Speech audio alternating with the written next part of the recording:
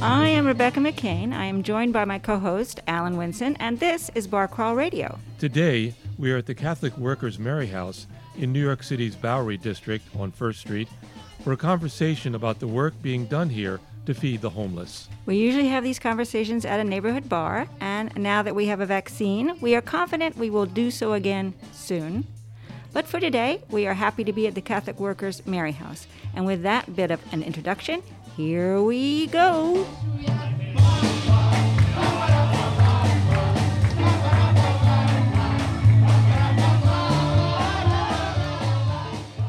Several months ago, we made a commitment to talk about those in our community who do not have a permanent place to live or food to eat. And for BCR number 112, we talked with Corrine Lowe of Upper West Side Open Hearts about the homeless men living at the Lucerne Hotel and wanted to get an update. Here's what we learned. So here's the update with what's going on with the Lucerne, which I know has just become a focal point around this controversy about housing homeless individuals in hotels to protect them from the COVID pandemic.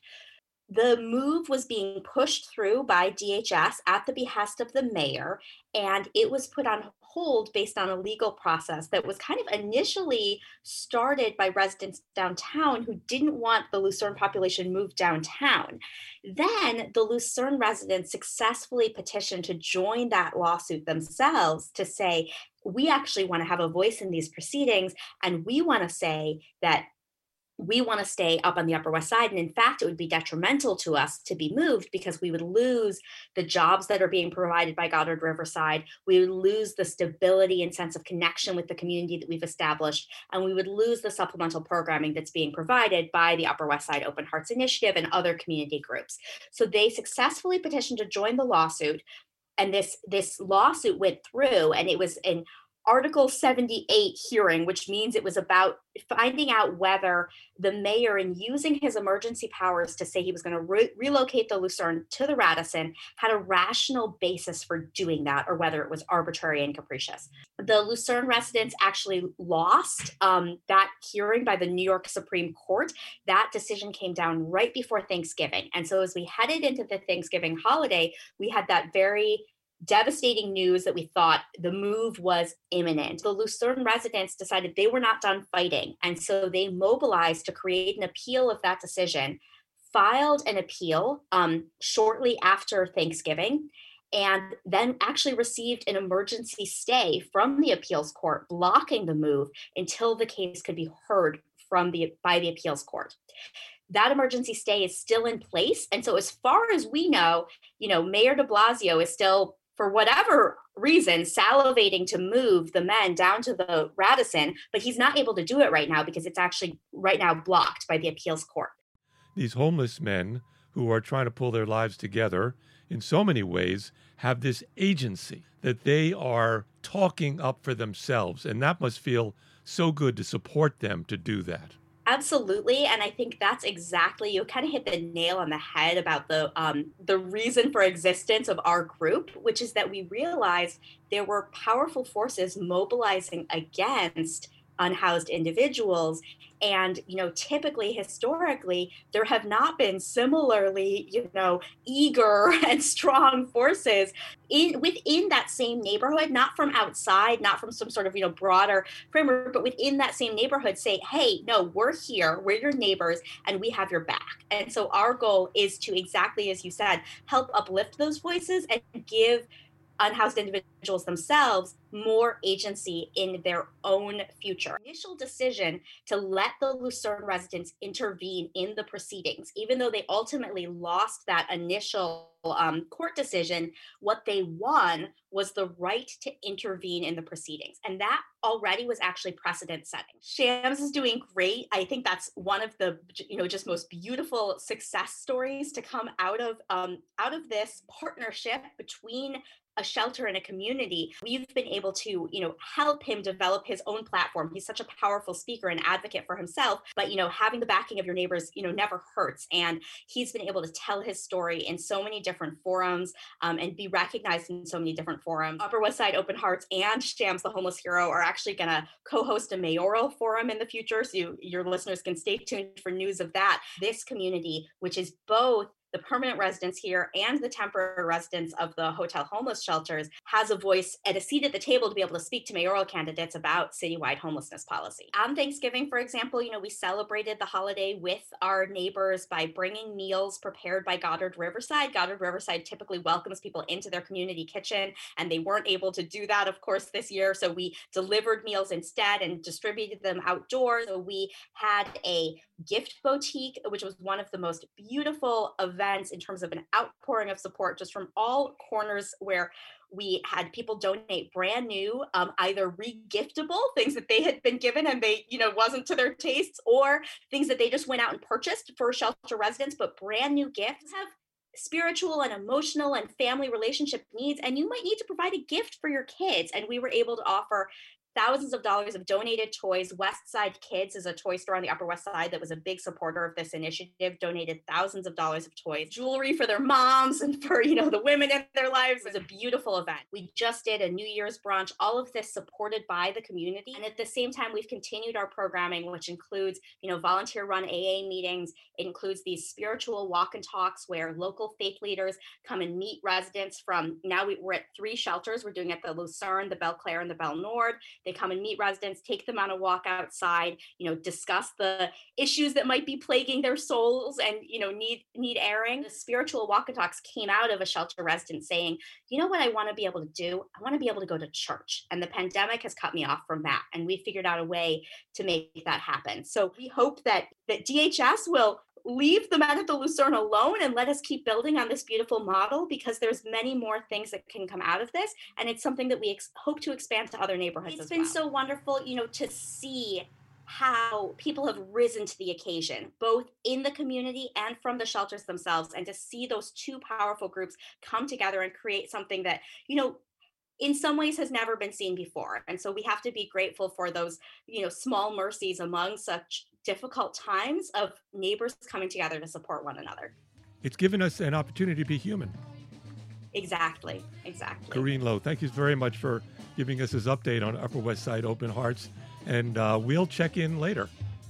Thank you so much. Righto.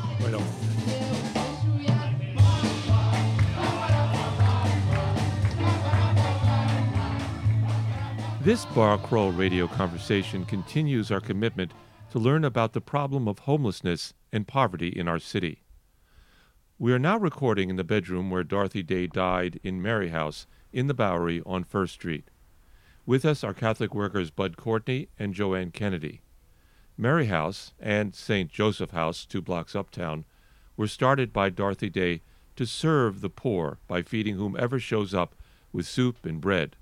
Her work continues today. We are enormously interested in the work that Dorothy Day started. Mm-hmm. And here we are in Dorothy Day's room, her bedroom. Mm-hmm. It's pretty amazing. Joanne Kennedy is with us, and Bud Courtney. And we're going to be talking to both of you about your commitment to the Catholic worker and St. Joseph House and Mary House. And thank you for inviting us into this house to talk about what you do and how you help your neighbors. Tell us about this room. Thanks for coming. Yeah, so the Catholic worker moved into this building, which used to be the 3rd Street Music School. And the 3rd Street Music School left the building because it was not large enough for their needs, and it was empty for a few years. And Dorothy was still alive, of course, at the time. It was the early 70s. And after the deinstitutionalization of some people who were living with mental health concerns, there was a little uptick in homelessness among women, older women, actually, which they sort of, what we think of now as being sort of derogatory, but they called the women shopping cart ladies because we were homeless and they would walk around with kind of all their possessions in shopping carts. And Dorothy saw that there was a need to respond to this just sudden bubble of women on the street. And so there was not enough room at St. Joseph House. And so they started looking for something else. And then they found that this building was available. And the monks from the Genesee donated the money, basically, for the down payment. And then they moved into this house. It took a couple years to get it ready, and then Dorothy moved in. And so she lived here from 1975-ish until her death in 1980. And the building has been sort of, the second half of the heart of the Catholic worker in New York City since then. But we've been at St. Joseph House since 1968. But we've been moving all around this neighborhood since before then. So we're in Mary House. This is Mary House, yeah. Right. I wonder if we just talk briefly about this room with the setting of where we're having this talk. Right. There's a small bedroom. There is a bed that's doesn't look that comfortable, a single bed. A little bigger than a cot. There's some liturgical pictures around. Yeah, so after Dorothy died, our friend Frank Donovan, who was Dorothy's right-hand helper, he kept this room and used it for his office, and we didn't totally understand that at the time he was actually keeping all of her things kind of as it was. He didn't really change anything about the room. The one thing that we have had to change over time is the bed, although it was always just a twin bed, but the bed was not in great shape.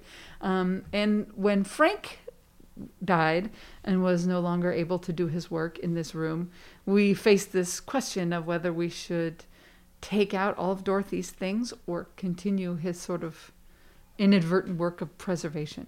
And we discovered that the place is very emotional for some people, especially people who knew her and visited her when she lived in this room. And so we decided to keep it in this condition. But it's a little bit of an agony for us because it's a little bit like a museum, and that's not what we do. But I know that many people find inspiration from being in here and thinking about her, and especially looking at all the books that she read. These are all her books. Stanley Wisniewski, who was around and died right around the time she died, alphabetized them all by author for her, and they're still in that format. And there's some really astonishing titles that she just kept. This is like her pared down must-have collection of books. And then over the years, people gave us pictures of her, and we don't know what to do with them, so we bring them up here. I don't think she had this many images of herself in her room. Yeah, and these, there's certain kinds of pieces of art, like this one too and that one, that Forster would make for her. He would cut out images from magazines of religious art, that one over there, which is like a winter scene. And he would like laminate them and then frame them for her. And I think it's very tender that this reminder of her relationship with Forster, which while it ended when they were younger, it never fully stopped. Like they continued in a kind of partnership as the parents of Tamar and in affection. And he used to make her these gifts and she would keep them displayed in her room. Were they... Was that her husband for some time? Yeah. Yes. She was never technically married, there's no certificate of marriage, if you will. If you're looking for documents, you won't find that. But they were common law married, and he is Tamar's father. So, yeah. Yeah, I'm looking around this room. It is filled with life. I mean, of her life. You say it's a museum piece, but we didn't know we were going to be interviewing you two here, and it is kind of awesome. To be in this room, this humble, kind of messy place where she lived. I noticed, is that a mezuzah on the door? Yes.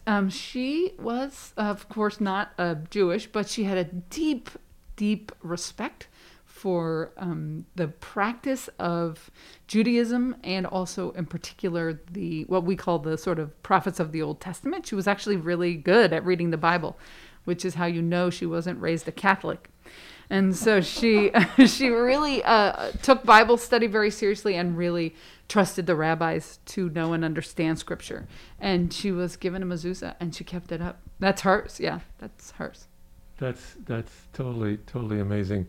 You asked earlier who's going to be listening to this program, and the fact that we're going to let people know that we recorded in Dorothy Day's room. I'm sure a lot of people are going to want to hear the sounds of the room, if anything. Yeah. We are mainly here to talk about your work to help the homeless. There's a lot of things we could talk about, and we're talking again to Bud Courtney and Joanne Kennedy, who Bud tells us is the heart of St. Joseph House and Mary House. Kind of keeps Joanne is that's Absolutely. right. I disagree. Bud is the heart of all things. How many Catholic worker houses of hospitality are there in the United States? And what is a house of hospitality?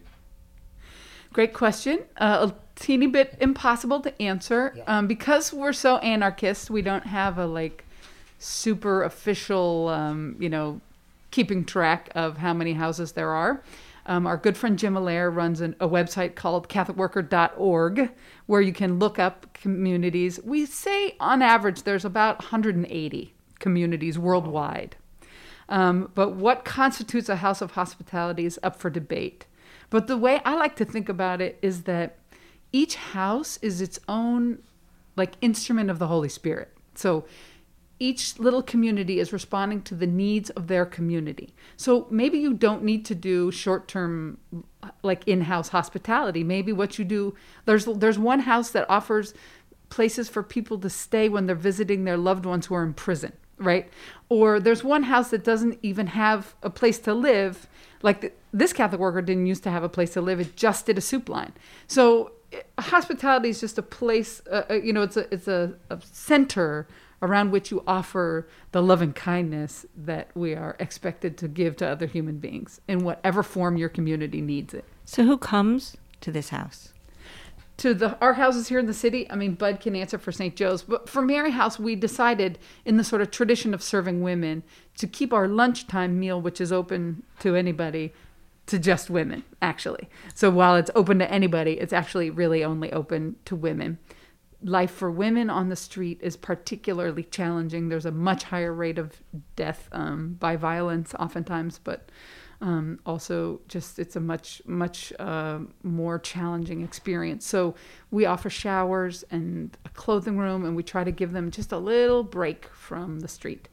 There's also a lot of women who are not actually homeless, but very poor and living in the neighborhood, who come for meals and also for community, for the experience of being together, and for a place where we'll welcome and be warm, which is really hard. In the time of COVID, it's a particular challenge to maintain that open welcomeness without actually being able to let people in. Right. And we want to get to more detail, exactly the work that you do, the day-to-day work, but we wanted to start with who are you a bit, so we know who we're talking to. So let's start with Bud. So Bud, you entered the Carmelite Miners Seminary at 13 years old. I did. You're in your late 60s, early 70s now? Yeah, I'm 71. 71.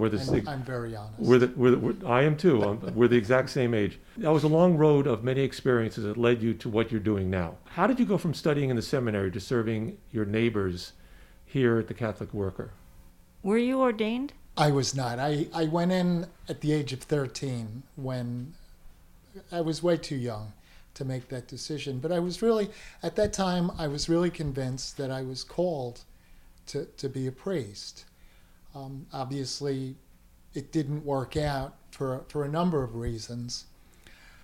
But to cut to the chase, I always wanted to help other people. I was never sure how to go about doing that. In 1968, I heard about the Catonsville 9 draft board burning, led by the two Berrigan brothers, Philip and Daniel. That flipped me on my backside. And you eventually met them. I eventually I never met Phil. I communicated with him, but I became fairly good friends. I was very close to Dan. And inadvertently, the peace group that Dan founded, the Kairos community, is ultimately what led me to the Catholic Worker. I was kind of an actor, and I was chosen. I had auditioned for a part in the Catonsville 9 play, and I was cast as Dan. And it was a fundraiser for the Plowshares movement. And Dan was supposed to speak after the play, and I thought that was the reason I got the part. Well, turned out Phil was being sentenced in Maine the next day, so Dan wasn't there.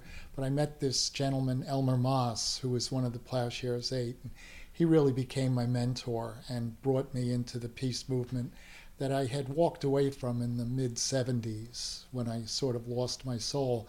He brought it back and led me to more anti-war work and a direct relationship with the Catholic Workers, and ultimately to moving into St. Joe's. Right. Along the way, you've traveled to Iraq and you've taught there. Yeah. You became activist. You've been arrested many dozens of times.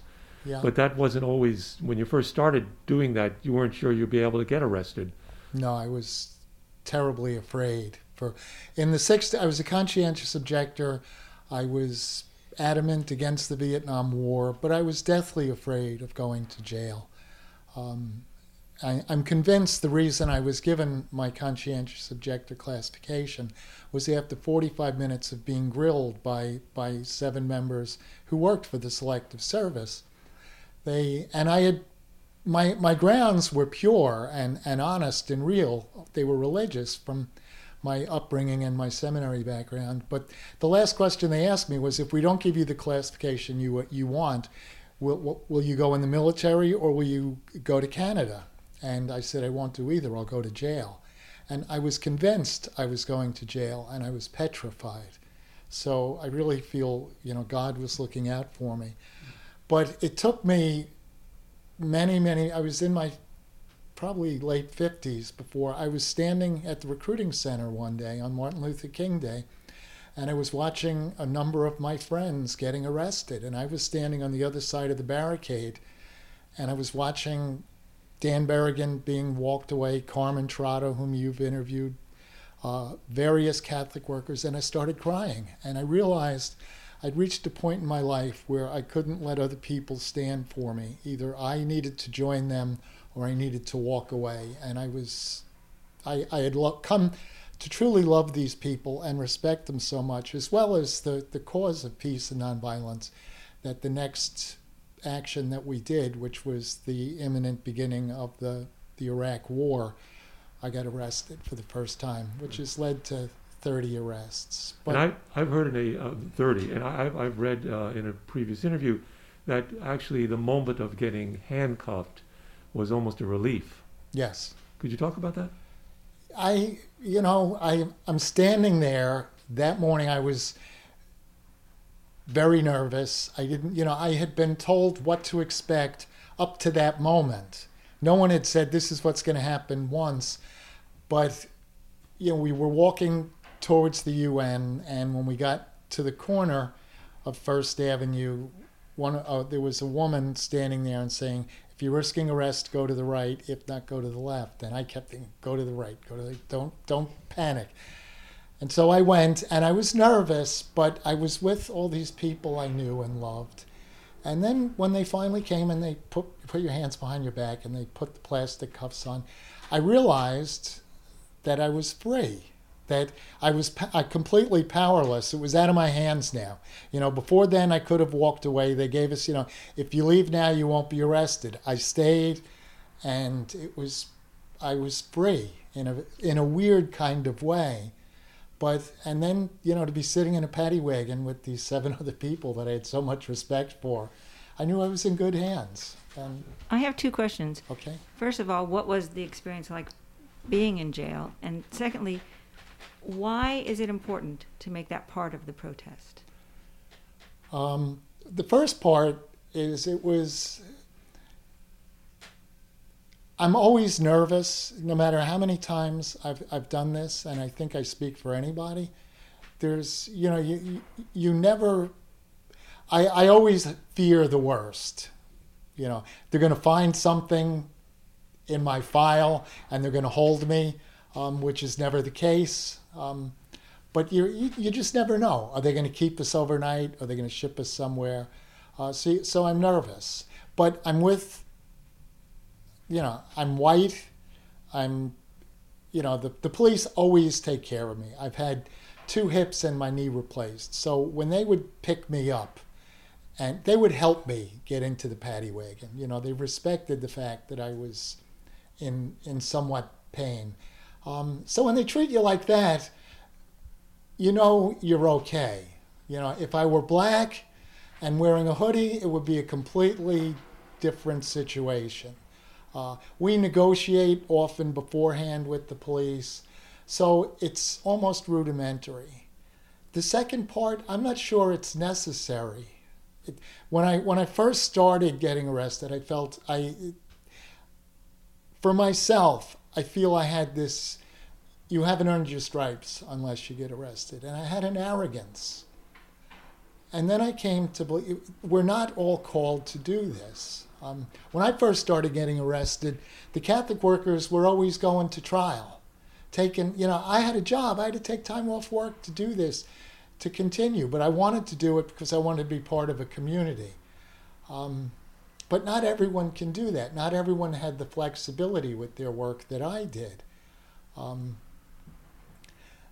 And then so much of what we do, Joanne was talking, we're not doing this for promotion. We're not looking to get our picture in the paper. We're doing it because it's the right thing to do for us. And sometimes being seen is important, depending on the cause. Sometimes I need to do it for me. No one else needs to know that Bud Courtney got arrested 2 weeks ago and spent all of 3 hours in jail. But it brings attention to your causes, I would guess. It brings attention. One day I got arrested, and the next day I came back, and there was a young student from Fordham who had been at the demonstration. And I thanked him for coming to the demonstration. It's always good to have young people there. And I said, thanks so much for being there. And he said, thanks for getting arrested. And I said, it's really not a big deal. I'm back here.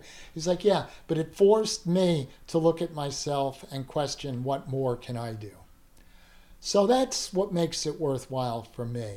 Then we get into a situation. The last time I was in this room, Joanne said, and Alan, you repeated it, that there's a lot of emotion in here.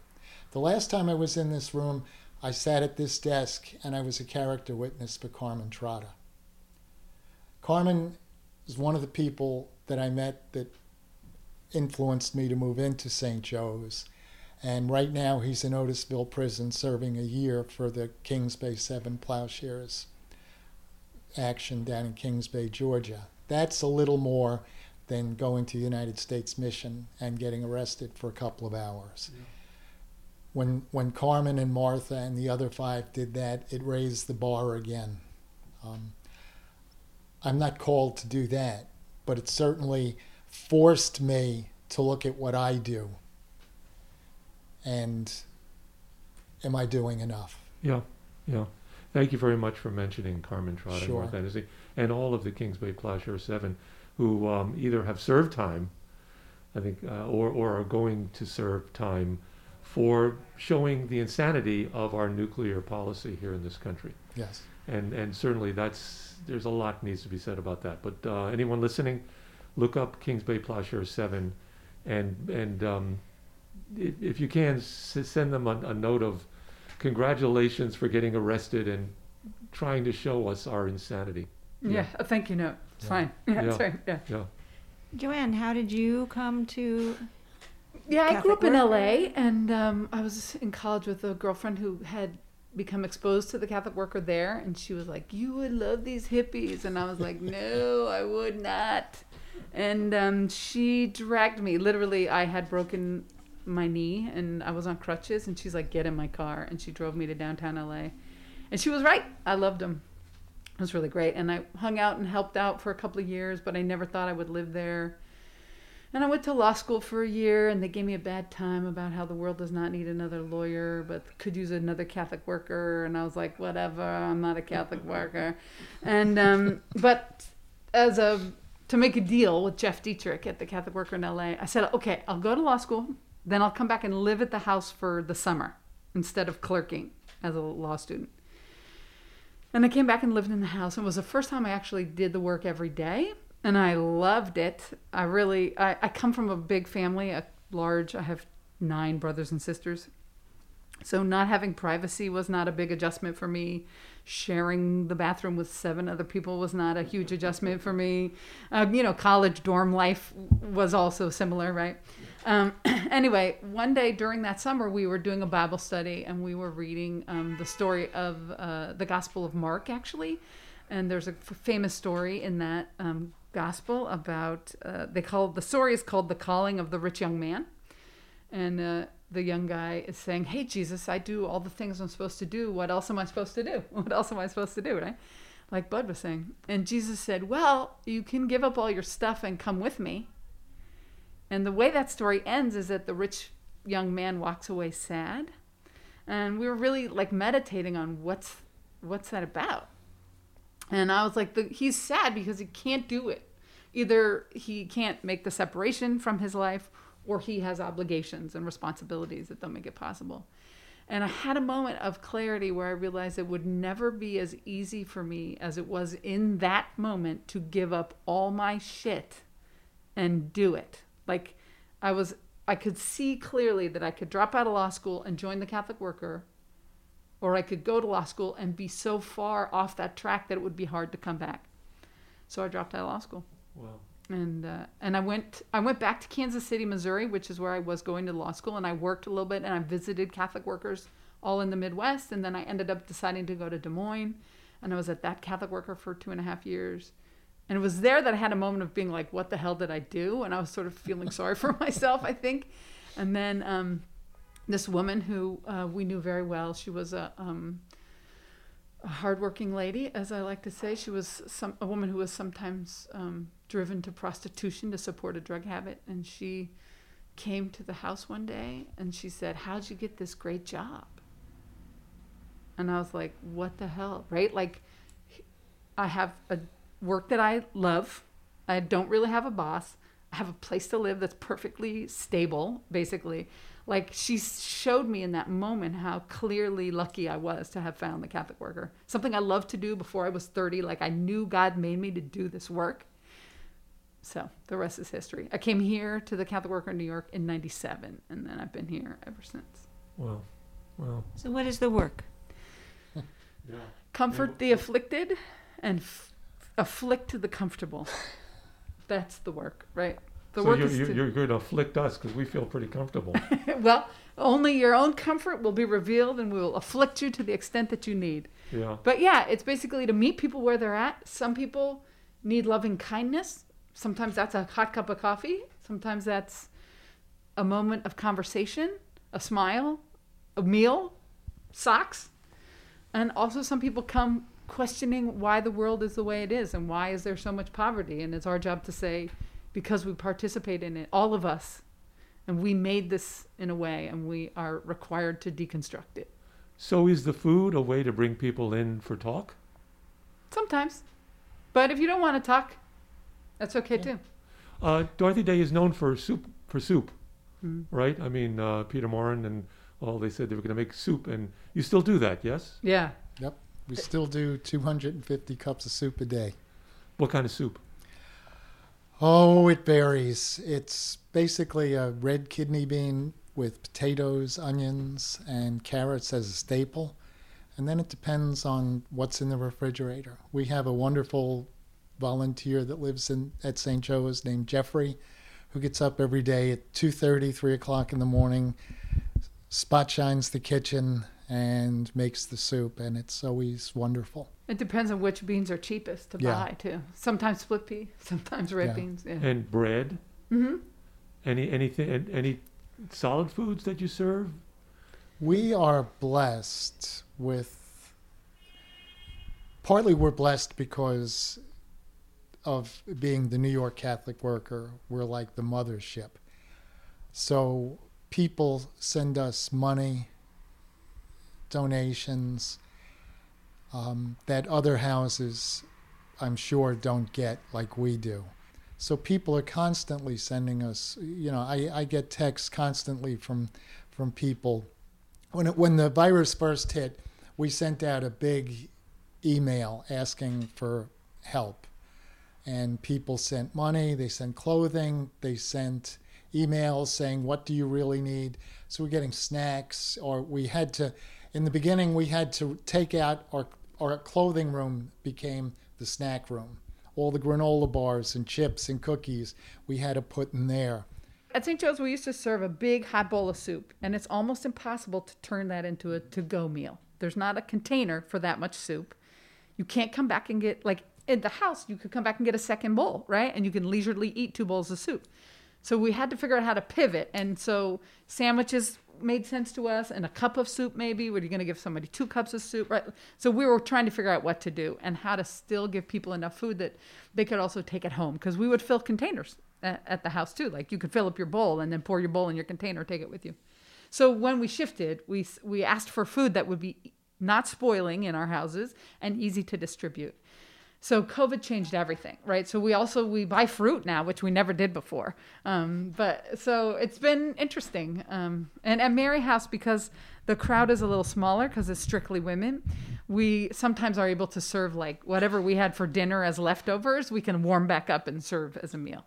But it's sort of what food we have. That's what we serve, right? So at Mary House, you serve people here, and at Joseph, you give people No, we still do it to go at the door. at the door. I mean, both houses have people who live inside the houses, whom we also feed, of course.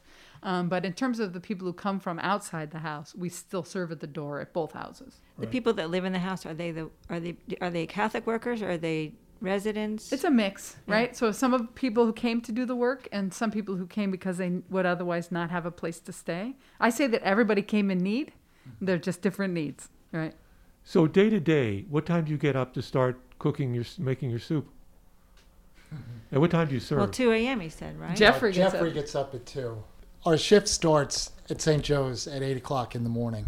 We have 2 shifts from 8 to 2 and 2 in the afternoon till 8 at night. So if you're on in the morning, you're responsible for bagging, obviously figuring out what you're going to serve and getting it done. Fortunately, we have a good stable of volunteers both in the house and outside the house that come and prepare all this so that at 9:30 we can wheel it out. And generally, it's a cup of soup, either 2 slices of buttered bread or a tuna fish sandwich. Thursday and Friday, it was donated meatballs and pasta, an apple or an orange. We've been blessed the last couple of days with pints of milk, containers of milk, and a granola bar. Every day it's a little different, but so you put that together and you go outside and hand out, and with coffee and water as well. Do you have a sense that this is the only meal some people have Yes. for the day? And you only have Monday through Friday. You don't That's serve over the correct. weekend. Right. Right. There are other places that Yeah. serve in the neighborhood on the weekend, so there are other Yeah. food options. Do you get food from the farm? We do. It's The volume that we use in the houses is very high, right? I mean, we go through 150 pounds maybe of carrots and potatoes in a week. And the farm can't keep up with that. So they grow other stuff for us. So Tommy and Trevor grew a lot of collard greens. They grow garlic. They grow some of the other things that we still use in abundance, but not the same kind of abundance. This is Peter Morin Farm. Which And is in a town called Marlboro. It's about an hour and a half north of the city. Who are the people that come and use their food? It's not only the homeless, but it's the poor. Who are they? And do you ever have a relationship with any of them? I mean, do you know them? Yes. Well, as you said, it's homeless folks. It's people staying in shelters. It's people obviously living on the street. It's people that are living but are out of work right now, or struggling to find ways to pay their rent. And by eating our food, it's saving them from having to go somewhere and spend money on it. You know, one of the questions we often get asked by social workers and whatnot is, do we require any kind of identification, or do you register? No. You show up, we give you a meal.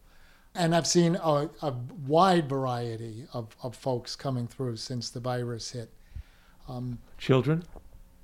We don't get many children at St. Joe's, occasionally, but not much. We don't get a lot even here at Mary House, but if you're going to find kids, they'll come with their moms to our house. Yeah. And I would say, too, that this neighborhood has a very high density of housing programs for people who are on fixed incomes. All right. So, and there's a fair amount of public housing, like between Jacob Riis, Lillingwald, and Baruch, which are the 3 different complexes on the East River that stretch basically from Delancey to 14th Street. There's thousands of people who live there. And so we would sometimes get women from there who would come and get clothing for their families and stuff. With COVID, they have slowed down a lot, which I'm really glad, because I want them to stay safe and well. But so it's, yeah, you see people who are just very poor who come here for that little extra bump to get through. And also Community Access has quite a few buildings in our neighborhood.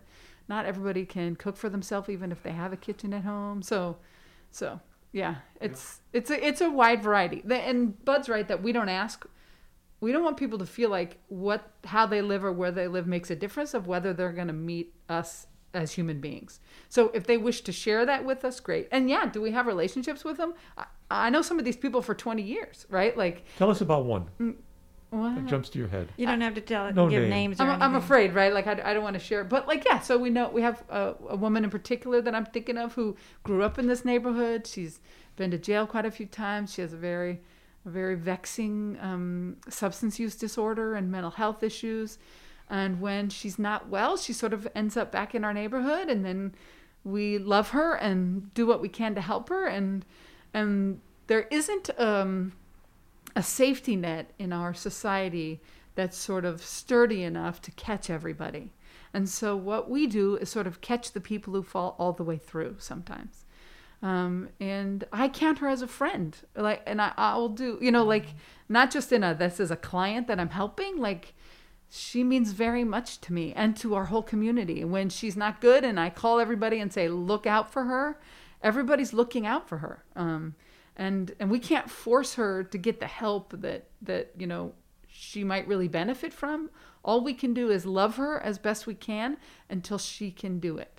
And it's complicated, but that's the sort of brokenness of humanity in a way. And Bud, do you have someone in mind?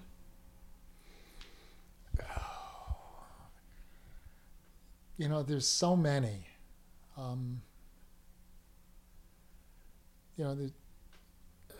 There's one guy in particular, he drinks, so his wife threw him out. He's living on the street, he drinks, he gets violent, he goes back, he gets a restraining order from his wife, he gets thrown in jail. He's got a heart of gold, but he just can't get sober. Does your own experience with a background of having No. doesn't help? I wish it would, but for me, I'm a recovering alcoholic. I've been sober 29 years.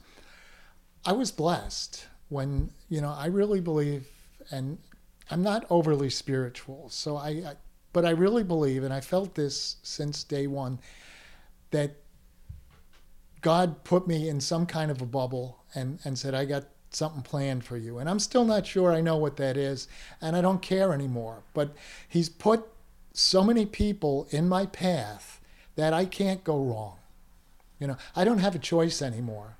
I can get to the corner. Joanne's going to be there to go like that. And I'm not going to say, no, I want to go the other way. I'm just going to follow her because I've got this trust. And it's happened day after day for that long. So I never lived on the street. I don't know how people on the street, how do you say, stop drinking? When you're sleeping on a park bench or on what is your day like? I can't, I know for myself it's better without alcohol. And I know that. And life does get better. But I know you can't get sober until you want to get sober. And I let everyone, they know my story somewhat. I'll listen to them, I'll talk to them, and I'll try to get them help. But I've walked, Jim, who's downstairs working on the newspaper right now, we walked a guy over to the Project Renewal Detox on 3rd Street one night. The guy was back at our house before we were. We stopped to get a cup of coffee. We came back, and he's in front of the house waiting for us. He checked out. You can only talk to them and hold it there. The carrot's there if you want it. I've offered to take guys to rehab, but until you want it, it doesn't do any good. So how do you handle because the people you're serving are not necessarily happy, and so they must come in and express their anger with their lives and put it out on you. Yeah. How do you sometimes. handle that? Well, there's a prayer the Missionaries of Charity say every morning. It's the St. Francis prayer, rewritten by Mother Teresa. And part of it is, where there is sadness, may I bring joy. And I'm a clown. I love clowns. I auditioned for Barnum and Bailey, and I was accepted. I didn't go. That's a whole nother story. But I'm not afraid to make a fool of myself. And I stand out there and I joke with guys. I have relationships. These guys have known me for 13 years. I try to do the soup line every day unless I can't for some reason. So they see me. I'm visible. And they may not like me, but they respect me. They sort of understand me. And they know that at the end of the day, I'm in their, I'm in their corner. And by and large, we know most of them by name. So when a fight breaks out, if you can call someone by name, there's a relationship that we have with them. If he pauses for just a second, it gives you a chance to slide in. And then you can say, Alan, let's go over and talk about this. It doesn't always work, but we're peacemakers. So we get in the middle of it. And it's not always easy. Sometimes it's really difficult. Sometimes it's dangerous. But I think, we're called to do this, and we don't stand there and weigh if it's the right way or the wrong way. Somehow you just do it. And then when it's over, that's when you shit in your pants and say, oh my God. Go ahead. I also think it's, it may be less common than people think. I mean, I think for the most part, the spirit is not, there's a spirit of gratitude. People appreciate being treated with respect. And for the most part, when fights happen, it's not usually with us. It's between two guys who have a beef that maybe started before they came to us, or occasionally we have to say no to someone and we can get a hard pushback. But why do you have to say no? Maybe they want a shower and we can't do another one today. We've, it's past the time, and that's a very hard thing to say no. I'm sorry, you have to be stinky for another day. There's not many places people can take showers in the city. It's really horrible way to make people live, and that is a kind of disrespect of humanity. And when we are part of that, we experience the pain of it. And part of what happens is we feel bad about those choices that we have to make sometimes too.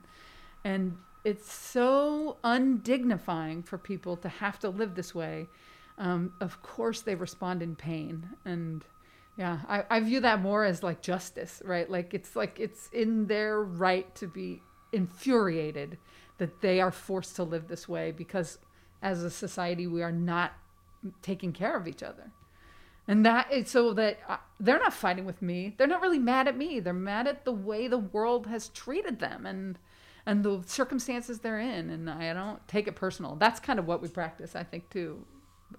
Is not this anger's not about us. This anger's about the lack of justice in the world. So here you are. We're in a pandemic. How do you keep doing what you do and stay safe and keep the people that come? I mean, I'm sure there's a lot of people that come in and out, right? Yeah. What do you do? We muddle through. I have a way of understanding it for ourselves, which is that it's like when you're a driver and you speed. So sometimes we know that we're engaging in behavior that's a little bit risky. Like somebody comes to the door, they're very upset, they're not wearing a mask. I'm not going to just shut the door and be like, go away, you don't have a mask on. I have to find a way to talk to them and calm them down and then see if we can get them to put a mask on. And sometimes the answer is no. Or they're going to wear their mask on their chin and say, I have a mask on, right? But this is a person desperately in need of something. And it's not, they're going to go to the next place and be equally frustrated. I have a moment of intervention sort of to say, I want to treat you like a human being. It's not that I think, this idea of people being contagious is super triggering for people who live through AIDS and lots of people who have been homeless and sort of outcast for a long time already experience being treated like a pariah. So we can't add to that. But we do the best we can. And I'm knocking wood. I mean, we have had friends who have died, but most of them are not people who are part of our direct everyday community, the people that we knew in nursing homes and other situations. So we have been very lucky. I don't want to say that everything we're doing is working. I don't know for sure why we have been lucky to have not too much infection in the house. I was sick in March, and we test my little family. I don't live in the building. I live a little bit away. And my whole little family tested positive for antibodies. But when I started feeling sick, I stayed away. And nobody else here in the house got sick. So, we just do the best we can to be careful and also not forget our humanity, right? So if somebody's very much afraid of the virus, we encourage them to do a firm isolation in their room if they want here in the house. And if other people aren't sure about the veracity of the virus, we say that's your opinion, but we ask you to respect other people and wear a mask when you're around, So we're just all the time negotiating the compromises, I'd say. Right. We're sitting here in Dorothy Day's room. Would she recognize the neighborhood?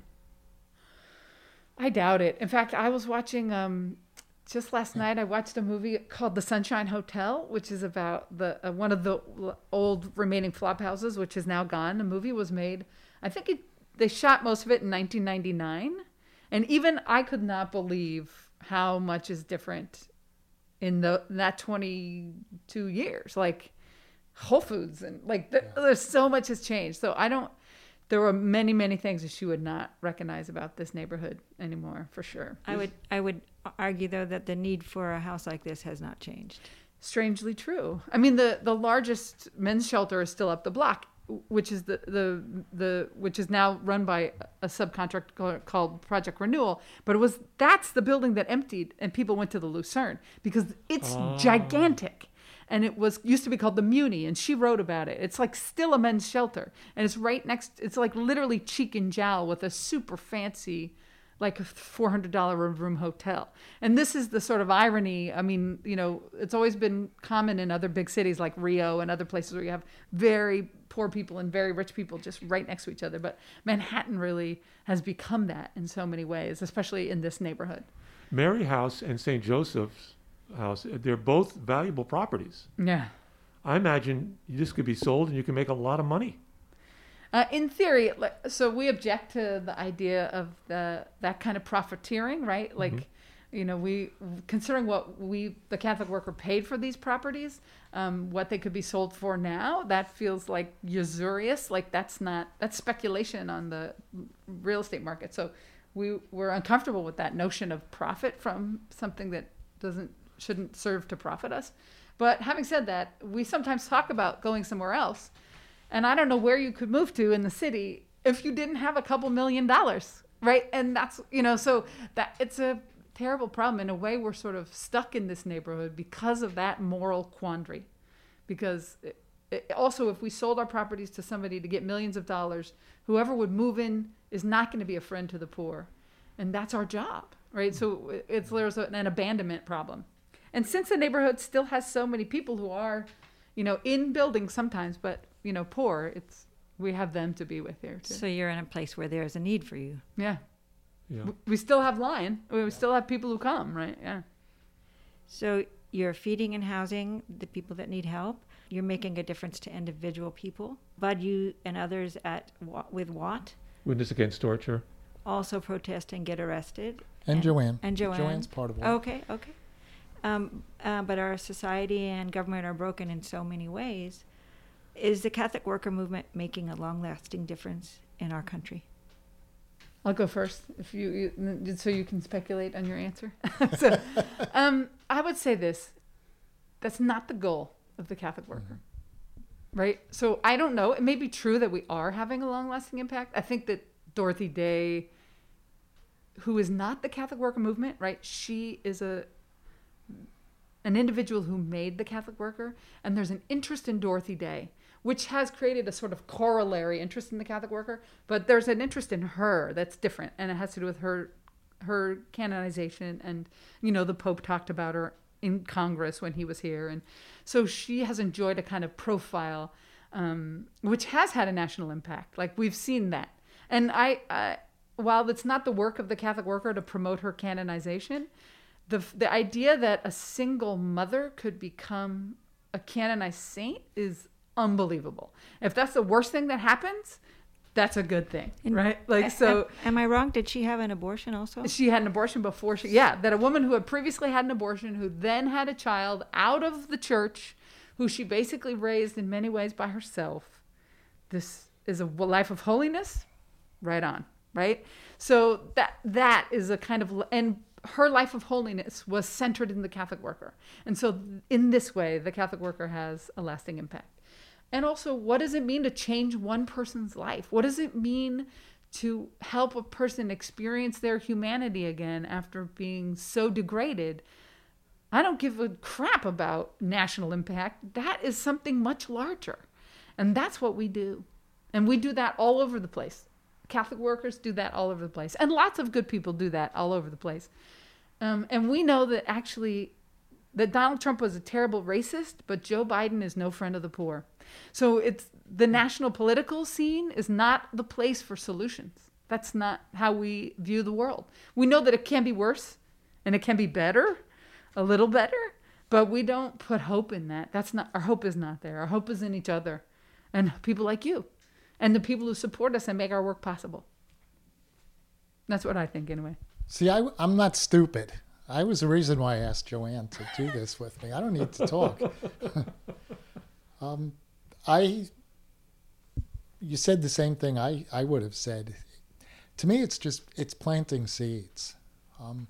No one I've ever known that's done this work is doing it for any real reason other than because there's a need, both internally and externally. We want to, when I give someone a bag of food and they smile, I feel good.